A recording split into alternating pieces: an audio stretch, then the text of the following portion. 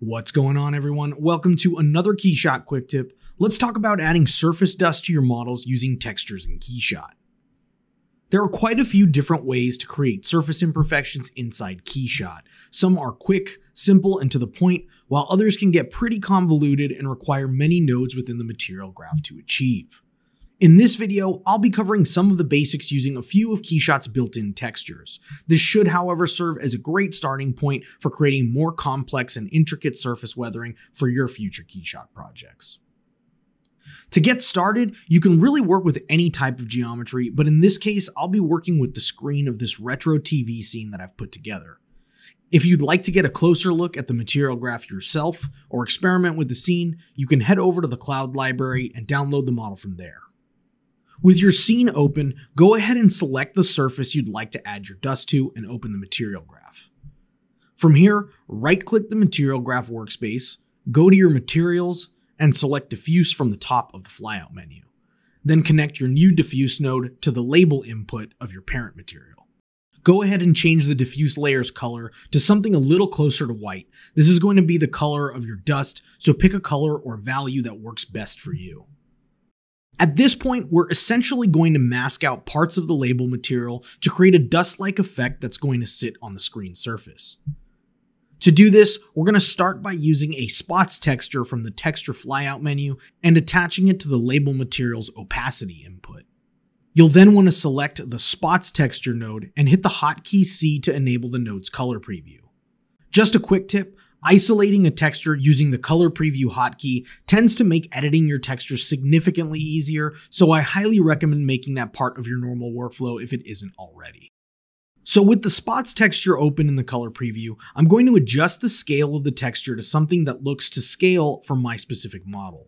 This is going to vary based on your individual scenes and models, so just try to adjust your scaling to work best for your specific scene.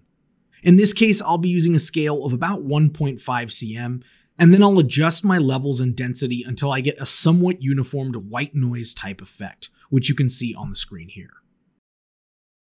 I'll then go to my spots color and background color and invert the colors. It's important to note that when using opacity in Keyshot, black colors will be hidden while white colors will show through. We're going to want to make sure that the spots color is changed to white and the background color is set to black. At this point, the base layer of your dust material is complete.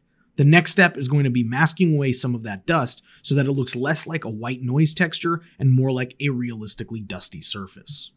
To create this effect, we're going to need to use a color composite node and a secondary texture that will help us mask out portions of our dust. The easiest way to add a color composite node is to right-click the line attaching the spots texture to the diffuse and select color composite from the utilities flyout. You'll then need your second texture to define your mask. I'm going to go into the textures library and search for the dusty painted metal texture, then drag and drop it into my material graph and connect it to the background input of the color composite node. From here, I'll change the color composite blend mode to multiply. At this point, you'll notice that little's changed with the base dust layer. That's because the texture map is predominantly white, and as I mentioned earlier, white causes the material to show through and black causes the material to be hidden. So to get the effect we want, I'll need to adjust the values of the texture to get a more varied effect. To do that, I'm going to attach a color to number node by once again right-clicking the connection line, selecting the color to number node from the flyout, and hitting the hotkey C to preview the node. I'll then make adjustments to my input and output parameters until I get the dust coverage I'm looking for.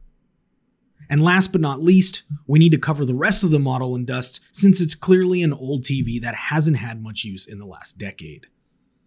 So the easy way to do this is to shift-click and select your diffuse material and all other nodes that you just created.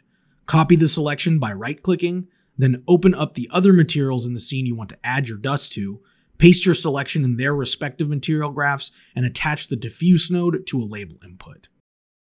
Again, this is by no means the only way to create dust effects in Keyshot, but it is one way that offers a lot of flexibility and allows you to stack different textures to create even more realistic dust coverage in your Keyshot scenes. As always, if you're interested in more useful Keyshot content, hit that subscribe button and get notified as soon as new videos hit the channel.